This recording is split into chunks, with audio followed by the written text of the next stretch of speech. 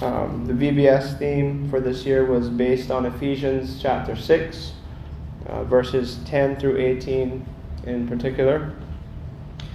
And the name of the VBS was Keepers of the Kingdom. And I actually started a series, I guess you could call it, with big spaces in between the first two parts. But it was a series that maybe I will continue or do a consecutive series on in another time. But it was God's design for the family. And I decided to start doing that on Mother's Day, to look at God's design for the family, looking at the chapter before this in Ephesians 5, where Paul begins to apply the truth of the gospel, starting with wives, and then husbands, and then here in the beginning of chapter 6 of Ephesians, with children. And just by way of background, we'll look a little bit at the section that we looked at with the children this week on spiritual warfare in verses 10 through to the end of this chapter. But I wanted to also make this kind of a combination of part 3 of God's design for the family by looking at the first 4 or so verses of this chapter. Paul has laid out his application of the gospel truths he's been teaching through the first three and a half chapters of Ephesians by focusing on wives and then on husbands. And then here we see these words in Ephesians chapter 6. If you're using the Pew Bibles, by the way, you can find this on page 829. That's 829. So I'll just read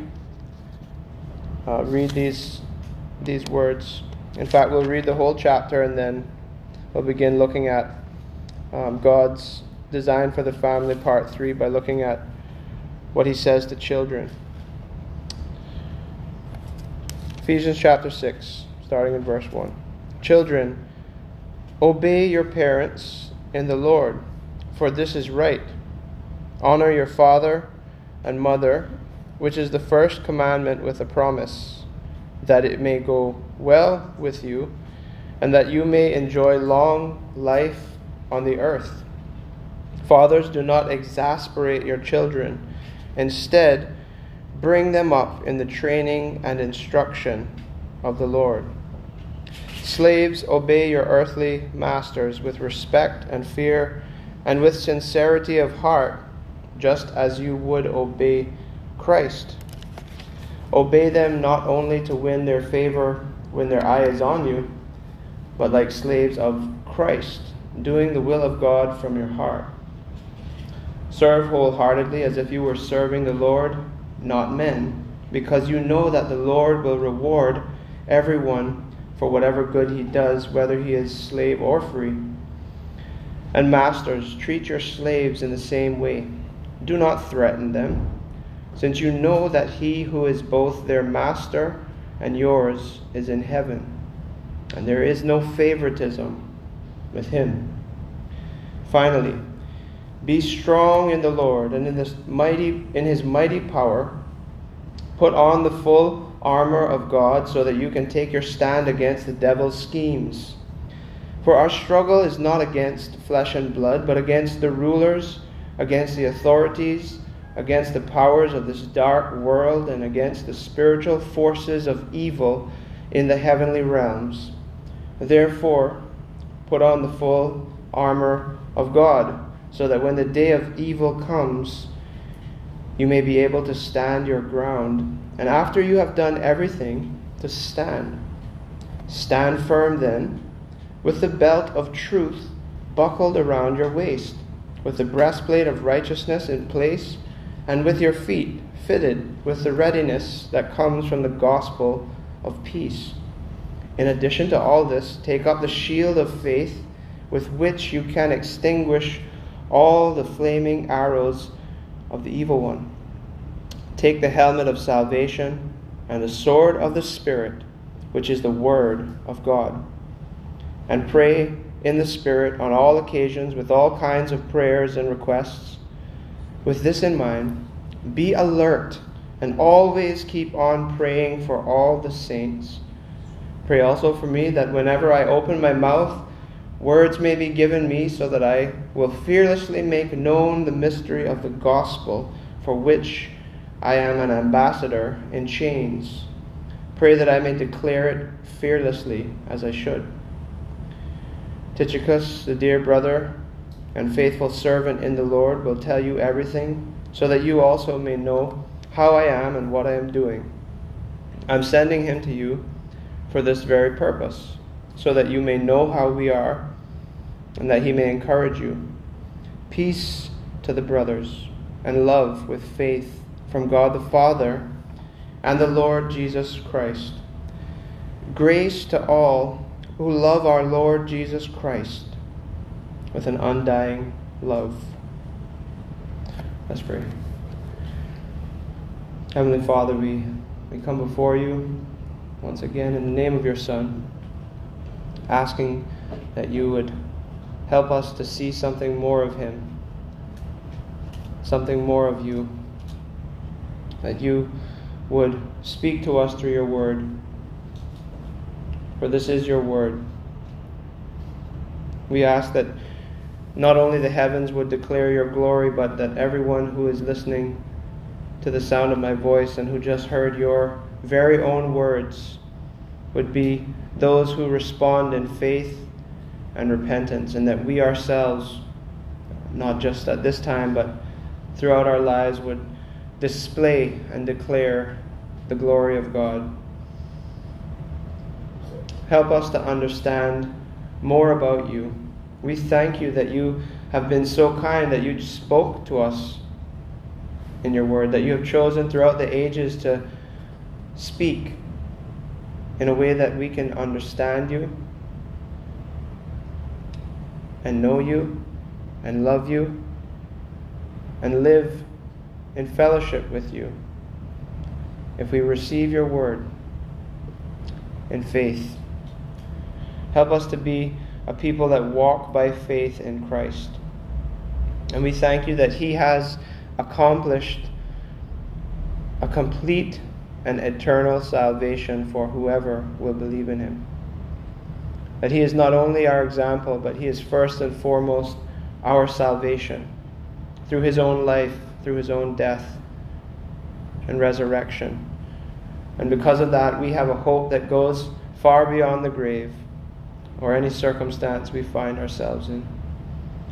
So would you please encourage our hearts with these truths this morning, and would you also quicken us so that we would be obedient to what this passage is saying, what you are saying through this passage, that we need to be alert, that we need to recognize what it means to live as a Christian in this world, in whatever station and position you have put us in.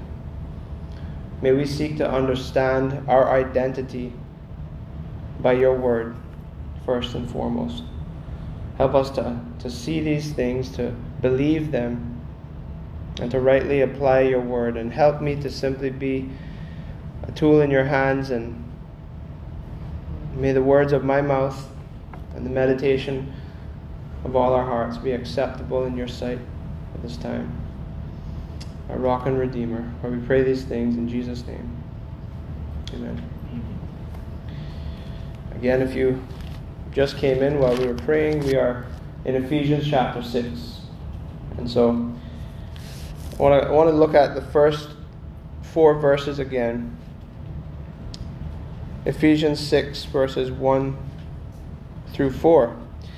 And as we think about this, it's always important to remember that the only wise and safe and faithful way to read any passage of Scripture is in context. It doesn't matter where we turn, we should ask, who is writing this? Who is he writing it to? What are some of the things he's already said? And so Paul, if you want to find out the background of this church in Ephesus, which is who he's writing it to, believers, Christians who are in Ephesus, that it's a place in Asia Minor, which is basically modern-day Turkey. And Paul had gone there on a missionary journey. He'd been sent by the Lord, and he was preaching the gospel in this area. And a lot of people were being saved. Under the sound of his preaching, people were turning from false gods and idolatry and becoming Christians. You can find the account of this in Acts chapter 18 and 19 if you would like to read that later. But one of the things that shows us just how much idolatry existed in this place is that the response of their repentance, the evidence of their faith, was shown by the fact that all these Christians took idols, little wooden and stone fake beings that they were worshipping, quite literally. And in their repentance and faith, they heaped all of these idols together and burned them. All the books too.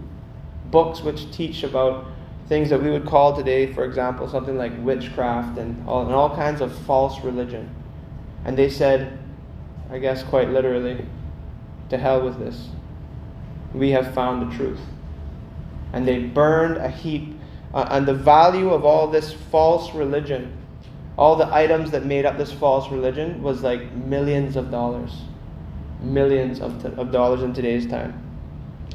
This shows you just how much they valued this truth, this Christ that they had come to understand, and how they showed their repentance in a very serious way. And the people in the city of Ephesus were very upset by this.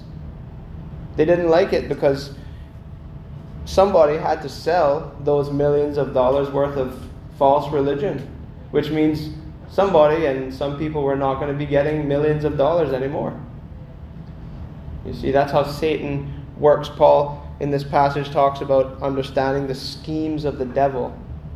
Well, one of the ways that the world hates, or one of the reasons the world hates Christ and Christians, we're going to see this more and more in Cayman as time goes on.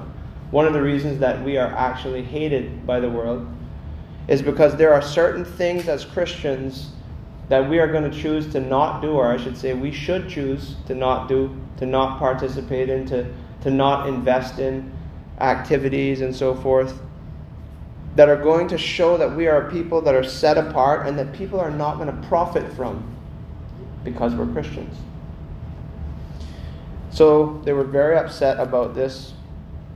But anyway, Paul, after a couple of years, he leaves the city of Ephesus. And in leaving Ephesus, he's not only seen people converted, not only are people becoming Christians, there's not just a general group of believers, right? A general group of believers doesn't really make up a church per se. Not just gathering in his name is what makes a church.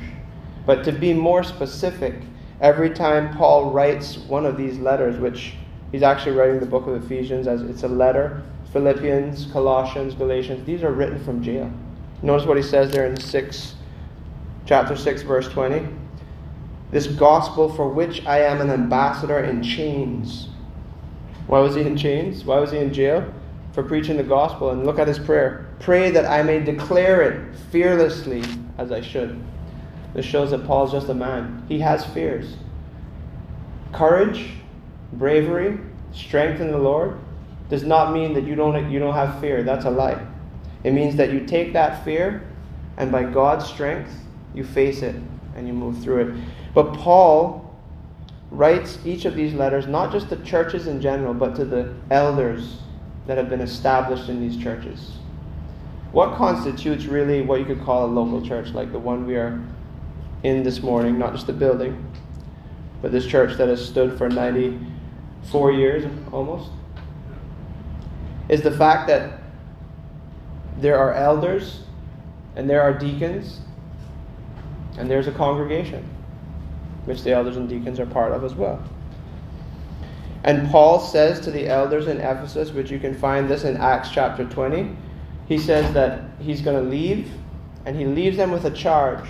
And to paraphrase some of that charge, he says, I've preached the whole counsel of God to you in these couple of years, and now I'm entrusting this church to you, and I'm entrusting this church and you all to the gospel and to God himself.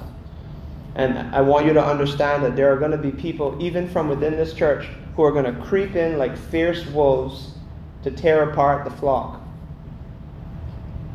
Not just from outside, but that there are going to be people who are in sheep's clothing, but are actually wolves. And so Paul, in writing this letter to the Ephesus, maybe 5, 6, 10 years later, who knows exactly, but a number of years have gone by, and he writes this letter, Ephesians, to the church in Ephesus. So the pastor named Timothy, who he addresses at the beginning, and who he also writes 2 letters to, a young man who he's trained in the faith to be the pastor there, would have received this letter. And all of the people hearing this, at least a vast majority of the church, when these letters were read, by the way, if you think a whole chapter is long, the church at this time, they used to meet early in the morning, and they would read sometimes entire books, and sing, and pray, and praise God until the middle of the day. And I'm not saying that as a judgment, it's just an observation. But that's our history as the church. That's where we're coming from today. So we're very blessed to have such faithful Christians in our historical family tree. But when Paul writes this letter to the church in Ephesus, and when Timothy receives it, many of them would have remembered what they were saved from.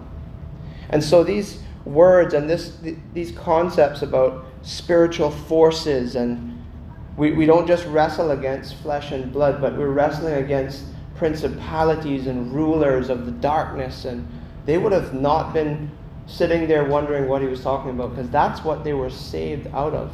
And it was more clear to them perhaps than some of us in a more modern, more Western culture, that there is such a thing as a spiritual war that is going on beyond what our eyes can see. This war is real.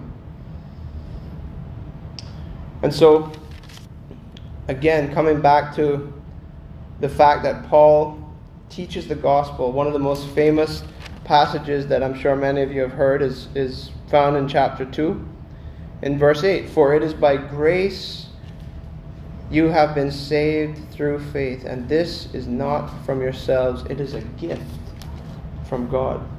It's a gift of God. All of our salvation, even including the sight to see and believe, which he calls faith. It is all a gift from God. And so, when he takes these gospel truths in the first few chapters and then starts to apply them more specifically, he talks about unity in chapter 4. He talks about living as children of light, as you'll see a little subheading there points out in verse 17 and on. Then at the beginning of chapter 5, he says, be imitators of God, therefore, as dearly loved children, and live a life of love, just as God loved us and gave himself up for us as a fragrant offering, just as Christ loved us and gave himself up for us as a fragrant offering and sacrifice to God. These are applications of what Christ has done for us that we need to put into practice. And there's another important truth here at the end of chapter 4. Look at verse 32. Be kind and compassionate to one another, forgiving each other, just as in Christ God forgave you. We are to be people, Paul says, God says through Paul, who are marked by forgiveness, by compassion, not by holding on to things that are hurtful. Famous passage people use in weddings, 1 Corinthians 13. It starts out by saying, love is patient. Oh, love is kind. It keeps no record of wrongs. See, God, when he forgives us in Christ, he has the longest list of wrongs that we commit, because all sin is ultimately committed against him. Every time you feel like someone sinned against you, you must always remember that they don't just sin against you. They're sinning against God, which is worse than sinning against you. And so Paul takes all of these types, and this is worth reading. I would say if you have, or not if you have time, if you're willing to make the time, sit down and read through the book of Ephesians. Because we can sometimes run off with passages like chapter 6 and spiritual warfare, and we get all kind of cool ideas about what could be going on, but it's attached to the end of all of these things I'm talking about. And this is the purpose for which God ultimately created us in the beginning, to be imitators of Him, to be His image bearers, which is now recaptured and being reapplied by Jesus Christ for those who believe. And then Paul moves from being kind of general. He's saying a lot of these things to Christians in general, and he gets specific. You see what he says here in verse 22. Wives, submit to your husbands as to the Lord. Actually, some translations say, submit to your own husbands as to the Lord. For the husband is the head of the wife, as Christ is the head of the church, His body, of which He is the Savior. Now, as the church submits to Christ, so also wives should submit to their husbands in everything. Their own husbands in everything. Husbands, love your wives just as Christ loved the church and gave Himself up for her, to make her holy, cleansing her by the washing with water through the word, and to present her to Himself as a radiant church, without stain or wrinkle or any other blemish, but holy and blameless. That's one sentence, verses 25 and 26 of chapter 5. And so the pattern for a husband is to die to himself, and as many ways as possible, to love our wives, to love his wife as Christ loved the church. And the wife is to submit to her husband. And as I pointed out on Mother's Day, when I spoke about the wives, and I spoke about the fathers or the husbands on Father's Day, you may feel these things that I'm about to say, and you may have said it or even heard it. Nowhere in the Bible will you find the passage that says respect has to be earned, or I will submit to a person who's worthy of it. There's only one person, I guess you could say, who's worthy of our submission. And I can tell you it's not me. It's God. But when God puts authorities in the land and governments and so forth, and husbands in the home, pastors and elders in churches, it's not a suggestion. It's actually a command. That unless there is something being done directly in opposition to the word, we are to submit. And husbands, we are to love our wives. And I pointed out that, likewise, there's nothing that says she has to earn my love. No. We didn't earn God's love either. We can't earn God's love. Do you know what we earn by and by each day? We deserve God's justice as the time goes by. But praise God that because of Christ, we can find extra grace when we need it, to forgive, to love, to submit, to honor each other, etc. And so these are things that Paul is applying now specifically to the family unit. And the reason why it's so important that we look at this is because since the beginning of time, it is what we call the nuclear family that was the beginning of the crumbling of society. Think about it this way. Before anyone else was born from Adam and Eve, before society started to be built as we know it, sin had already entered. It's not as if there was ever a point when there was more than just Adam and Eve existing and we had this good society and all of a sudden society's crumbling. Think carefully about what I'm saying. Sometimes we use language like this. Our society is crumbling, it's falling apart, and that's understandable to some degree. Maybe we had a certain period of time we're thinking about where things were better. But society has been crumbling since it started because of sin.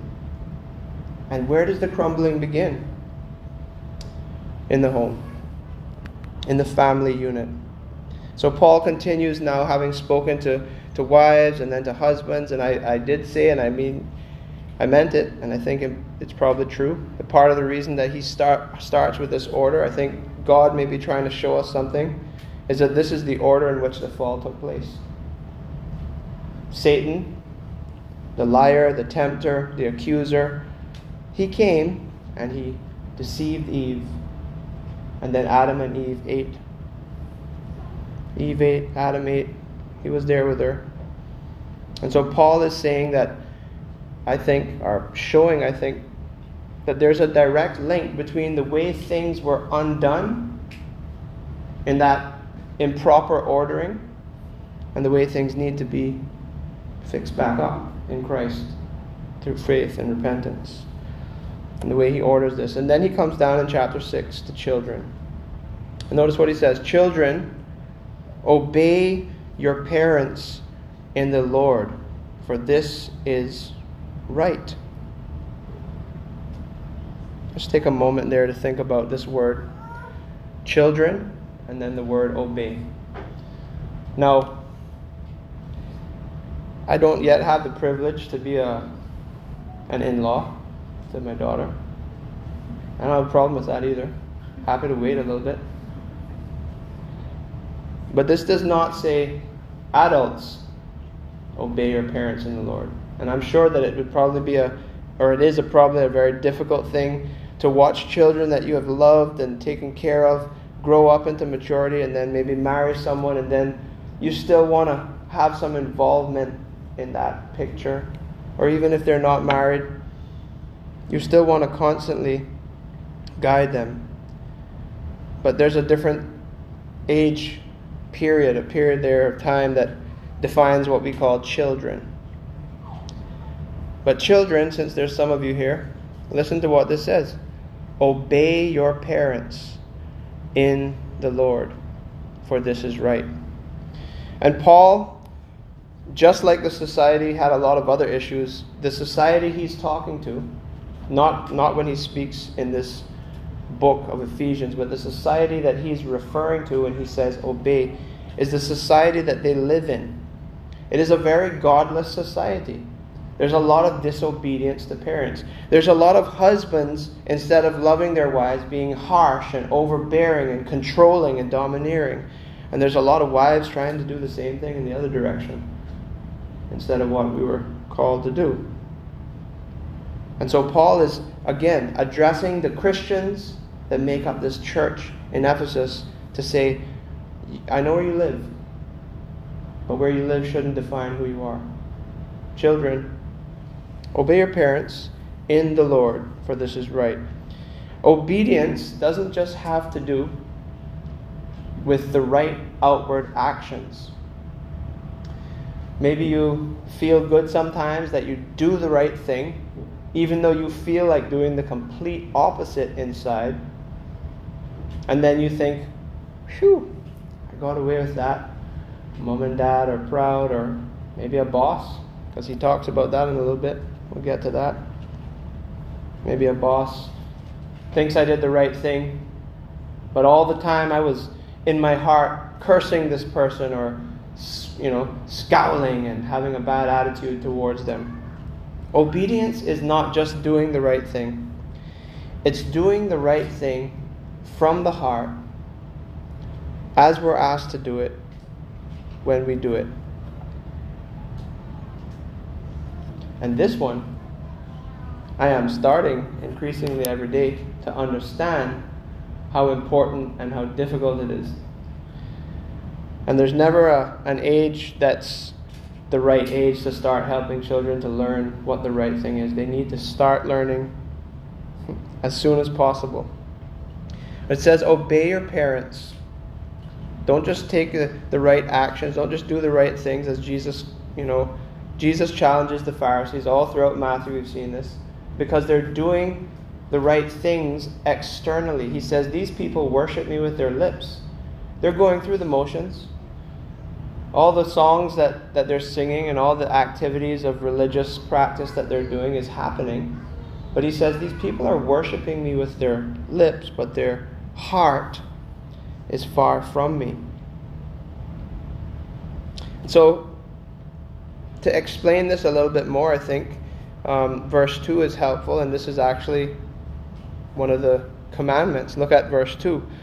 Honor your father and mother, which is the first commandment with a promise.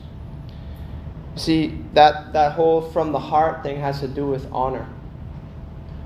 Because we are never too young or too old to do this. There's different ways that one can honor their father and mother when you're a child. Or I should say, there's different ways that you could apply this truth if you're a child and if you're an adult. Honoring your father and mother as a child can be, like I said, obeying what they say. You know the rules of the house. There is a law that's been put in place, so to speak. And you do it from the heart with the right attitude to please them. Even if you don't feel like it sometimes, you've got to say, this is right. This is what the Lord calls me to. And look at this. There's a command here, and it's a command that has a promise. Verse 3. Here's the promise. That it may go well with you, and that you may enjoy long life on the earth. Who wouldn't want it to go well with them? Who wouldn't want to enjoy long life on the earth? This is a good thing. And this reminds us that we should never buy into the idea that God's law is anything but good. We are being tempted to think very often that God's law is not good or it's burdensome. To which I would ask, which command do you find that is not good? If you have this quietly sitting in your heart today, is it the one that says, you shall have no gods before me? Love the Lord your God with all your heart, your soul, your mind, your strength. Don't take, which one is it? The one that says, don't covet your neighbor's wife? Thou shalt not steal? You see, all of these things are good, and they're not just good for us, they're good for the whole world. If we have a problem with God's law, which actually we do by nature, what it is showing is that the good law of God is revealing the bad heart of sin. But the training ground, as verse 4 talks about, fathers, do not exasperate your children. Instead, bring them up in the training and instruction of the Lord. The training ground for children to grow up and learn what it means to be godly is the home. Think carefully about this now. We just went through a week of VBS. Right? Children, some of you are used to being in children's church or Sunday school. Maybe some of you are used to going to a youth group. But guess what? At the end of time, when all parents stand before God, and all pastors and church leaders and volunteers, all of us stand before God, do you know who God is going to hold accountable for how children are raised? The parents. Not the Sunday school teachers. I mean, you will be commended for your faithfulness. Don't misunderstand me. But primarily it is the parents who this instruction is given to. Fathers, do not exasperate your children. Don't burn them out. Instead, bring them up in the training and instruction of the Lord. This has to do with instructing their mind with truth. They need to learn what it means to be a person, a human being, and then what it means to be an obedient child. And they need to be trained with repetition, over and over, patiently. And again, I keep learning more about what this means. It is difficult to be patient and to not exasperate your children. What this means, especially I guess for I was going to say especially for men, but for all of us, is that we can't just have a quick reaction to our children and expect them to understand what's going on. We need to reason with them. We need to discipline them. The Bible actually talks about that, sparing the rod. Okay? Now I might get in trouble for that one, but oh well. There's a form of discipline that happens even before that point. And all forms of discipline should include instruction. Children don't just need to feel what's wrong. They need to understand why it's wrong. And they need to understand why something is right versus wrong. And especially in this age we're living in. He uses the word fathers there, but it's actually something that both people carry out, the mother and the father. We need to make the time as parents to have time with our family so that our children can receive a little bit more patience instead of our busyness pouring into the way we disciple and raise them. And they'll be exasperated by that. So we see that, again, God's design for the family includes these spheres, these levels of authority. There's authority there, there's instruction, and all of it is in the Lord. That's why he uses this phrase as well. There are certain things that some parents would like to teach their children that is far from being in the Lord. It is separated from anything of God. And in those cases, you should not obey your parents.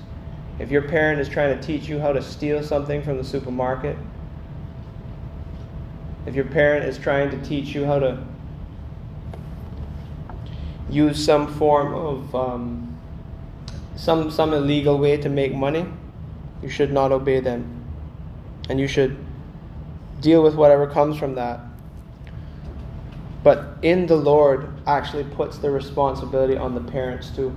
Because we need to ask ourselves as parents, is the way that I am seeking to live my life in the Lord? It's not just by the words we say either. The first way that our children, especially at a young age before they can communicate, will see what in the Lord looks like or doesn't look like is by looking at the example between the husband and the wife, the father and the mother.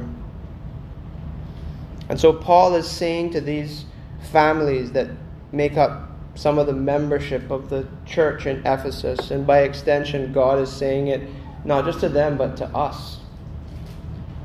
The most important facet, the most important building block of society is this nuclear family, the husband, the wife, and the children. And we cannot allow ourselves to be impacted so much by society that we lose sight of this and we fail to do the simple, basic things God has called us to. And this is why I think he connects this right up close with spiritual warfare. Because everything he's saying to everyone in the church in Ephesus and to us today, it all falls in that context. We all live in the middle of a spiritual warfare. We're all members, as we thought about this week, of the kingdom of God or of the kingdom of Satan. There is no neutral ground here on this earth, in this world that's affected by sin. And so we're going to get into that in a moment. But look with me at verses 5 through 9. I think this is also slightly controversial text. Slaves, obey your earthly masters with respect and fear and with sincerity of heart, just as you would obey Christ. Obey them not only to win their favor when their eye is on you, but like slaves of Christ, doing the will of God from your heart. Serve wholeheartedly, as if you were serving the Lord, not men, because you know that the Lord will reward everyone for whatever good he does, whether he is slave or free. Now, we have to deal with something that a passage like this can very often cause people to say, and is causing people today to say about the Christian faith. So let's just clear the air about a few important facts. Number one, Christians did not create slavery. Number two, no particular people group versus another created slavery. Slavery in different forms has existed for a very long time, almost as long as people have existed.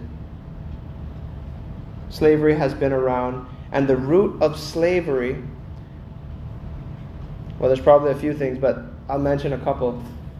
It has to do with favoritism, as we'll see in verse 9 here. God doesn't show favoritism. God shows no partiality. There's no partiality in God. The root of slavery has to do with things like partiality and favoritism, thinking for whatever reason, usually external reasons, that one kind of person is better than another.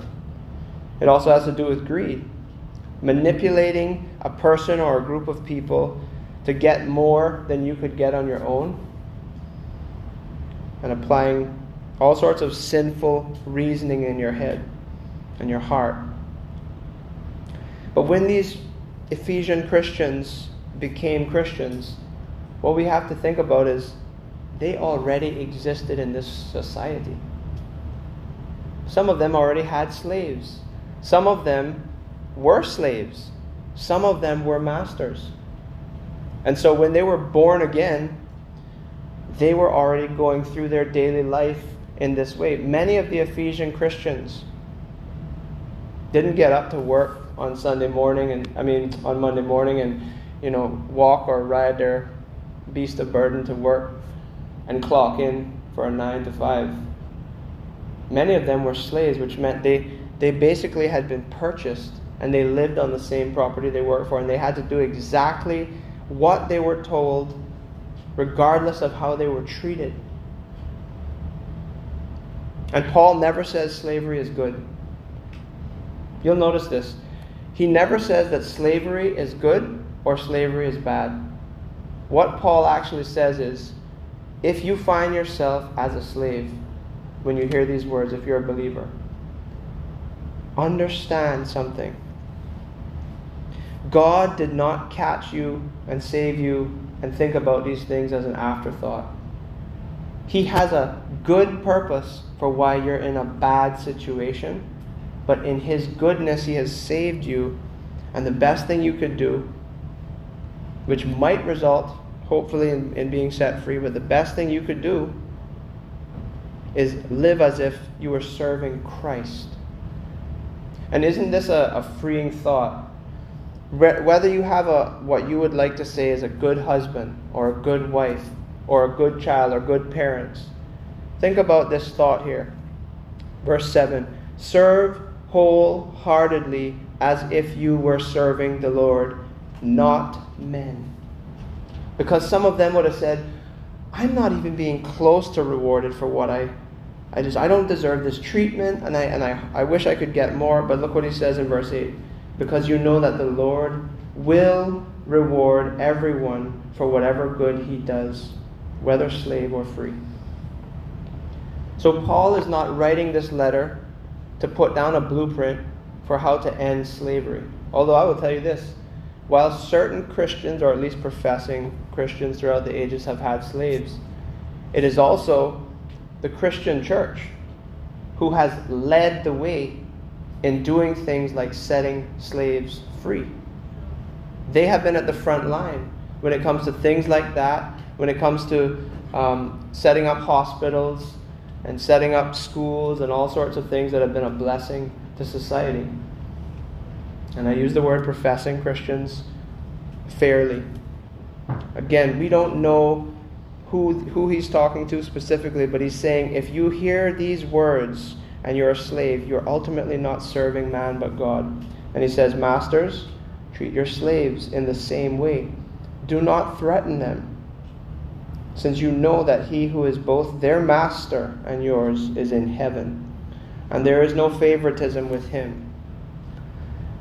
You see how the gospel is supposed to be like an equalizer. He says, masters, Maybe you have a little bit of pride. Maybe you feel good about your estate.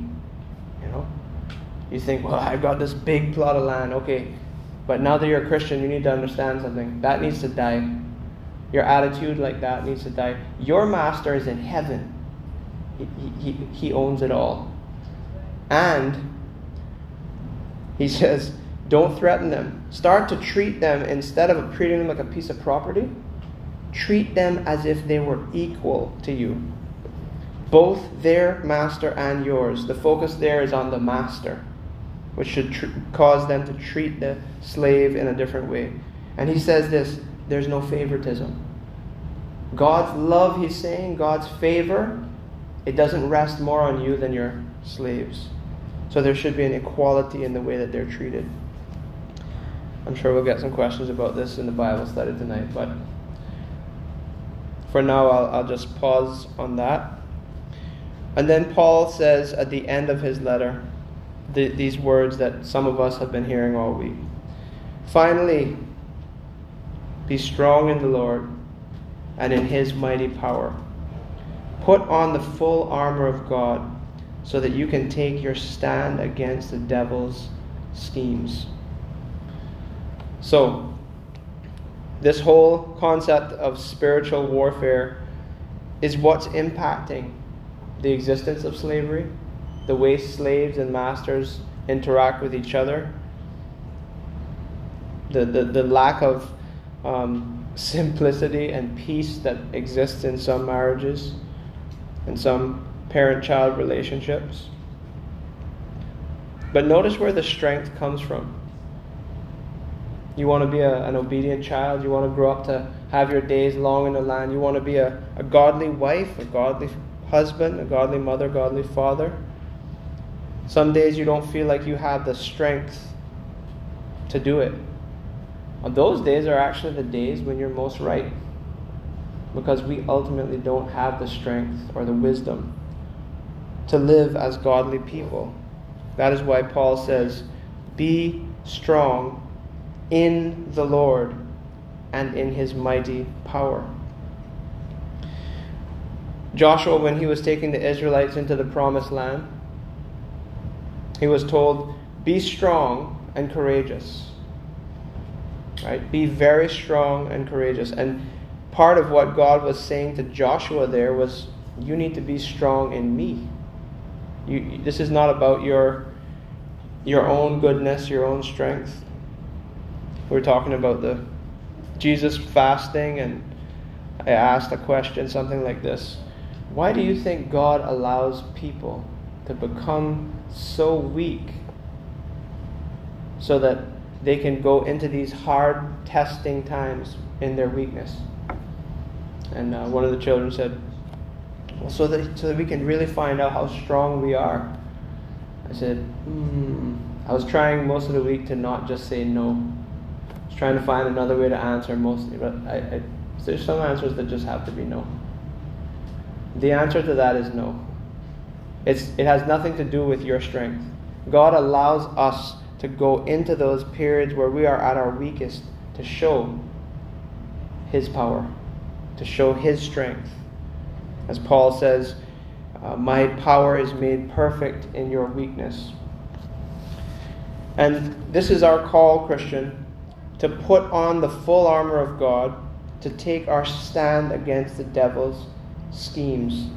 And the devil is very cunning, is he not?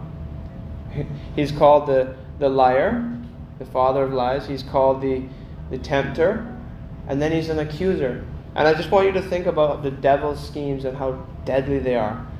Satan comes to Eve and takes 90% of a statement God made, or 99% of it, and just twists a little 1%. Gets her to start thinking, yeah, maybe. And at that point where she doubts God's word as being true, she no longer is submitting to it as the ultimate authority, but she's starting to get sucked into being deceived into believing Satan is right versus being wrong. She believes the lie. Then what happens?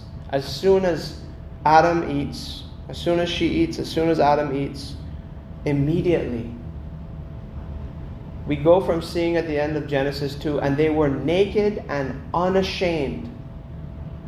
They had no guilt, they had no shame, but immediately, as soon as the fruit is eaten, the liar shows himself as the accuser. And the accusations of Satan's schemes, that's how he works. He tempts us to see something that is bad as good, and the moment we give in to it is the moment that we have shame and guilt. And when you commit sin, when you disbelieve God's word and act on Satan's or your own flesh as if it's true, when it's in opposition to God's truth, when you commit sin, whatever that sin is, you may receive forgiveness if you repent, but some of the sins we commit have long-lasting consequences. And that's part of the judgment of God on sin. Satan tempts, and then he accuses, and then he flees, and he leaves. Even though he's not omnipresent like God, he cannot be everywhere at once. He has so infected us as a human race that we wake up with temptation wrapped around us. All we have to do is start living. And it's not just outside of us, it is in us. This is why Paul says to put on the full armor of God, this belt of truth, this shield of faith, this gospel, these shoes of the gospel of peace, the sword of the Spirit, which is the word of God, and praying constantly. Because the end of this battle, the end of this war, is not at some point during the week. Living with this mentality cannot end in this life. The end of the war is when Jesus returns. And just like I said a few times this week, it would be foolish for a soldier to say, well, I won one battle, and I know the enemy could pop up at any time. I know I could face another battle, but I'm just going to sit down and take my armor off in the middle of the war zone. We can't do that either. We can't act as if we're not constantly in this war. We have to stand firm. We have to constantly pray in the Spirit.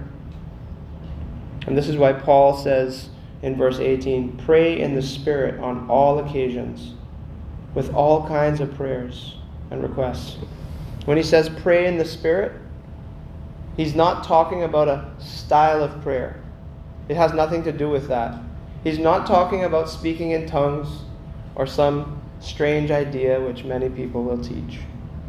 When Paul talks about praying in the Spirit, he's talking about praying in line with everything else that we find in the Bible that is consistent with what the Spirit himself has revealed about God. He's saying pray according to what God has shown you about himself, about yourself, about this world we live in. Pray according to God's mind. And God has been so gracious that he reveals his mind to us, his will, in his word. You see, this comes right back to something that we've talked about in a few Bible studies. You can't pray in the Spirit if you are not a person that is filling your mind with the Word of God. We have to be a people that are committing ourselves ever more to filling ourselves up with the Spirit-filled words of God that we find only in the Bible. And as we do that, reading, thinking, studying, meditating on God's Word, and praying, then we begin to understand what it means to pray in the Spirit, to walk by the Spirit, to keep in step with the Spirit. And Paul says, with this in mind, be alert and always keep on praying for all the saints. Why do you think he didn't say, pray for the whole world? I'll tell you. He says pray for the saints, meaning Christians, and not because we are so saintly. Quite the opposite. Because we are the ones, Christian, we are the ones who are on the battlefield, fighting for the truth of God's God's word. In God's world, fighting for the truth of His word. There's nowhere else that people can really go to understand who the true God is, to understand something about Him, to understand what He has said, except for this book we call the Bible. And there's one group of people who possess a right faith in this Bible and say that we base our entire eternity on this Bible, and that is the Christian church. And so we have to all the while be alert and keep praying for each other that we would be a people committed to this word, a people committed to the things that we just heard about in these passages. God has not made it easy, but it is actually quite simple. My challenge for us today is this, and maybe it's a little bit less of a challenge for the majority of you here. If you have not read the whole Bible before, make a commitment over the course of the next couple of years to read the entire Bible. There's all sorts of tools to help you find a format. It doesn't matter how, ultimately, but learn what is in the Bible, because God speaks to you through His Word. God shapes us by His Word, and He guards us by His Word. And we can pray in the Spirit by committing ourselves to this. And commit yourself more, perhaps, to the kinds of gatherings that we are experiencing right now. These gatherings are times where we come together to fellowship around the Word of God, to hear from Him, to sometimes in communion see a display of His gospel salvation. And as time goes on, let us not become weary as the time draws on. Let us not be like some who are not in the habit of meeting up. But all the more, let us meet up together as the time draws near. Because this armor is not an individualistic thing. Just like the body needs all of its parts to properly be working together to just take care of itself so that it can take care of others more efficiently. Let us pray that we, the members of the body of Christ, would stay committed and grow in our commitment to fellowshipping like this and to seeing how we can do life together as His people. But the posture we should have is that this is a war that we're in. This is a battle. And by God's grace, we can stand strong. We can stand firm in Him and His might.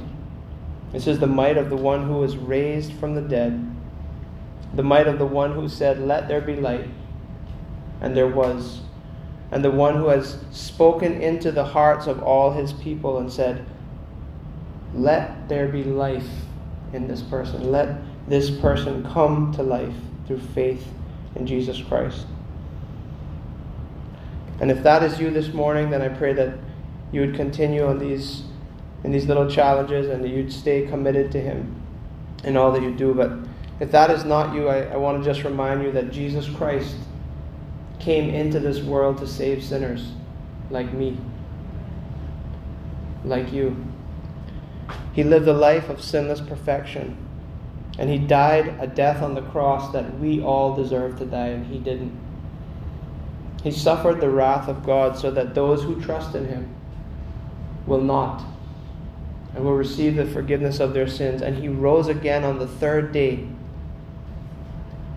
and ascended back to glory and is coming back for those who are waiting for Him. And so put your faith in Him this day if you're listening to me. And all of us together will know what these verses in closing mean in verse 23 and 24. Peace to the brothers, and love with faith from God the Father and the Lord Jesus Christ. Grace to all who love our Lord Jesus Christ with an undying love, or with love incorruptible.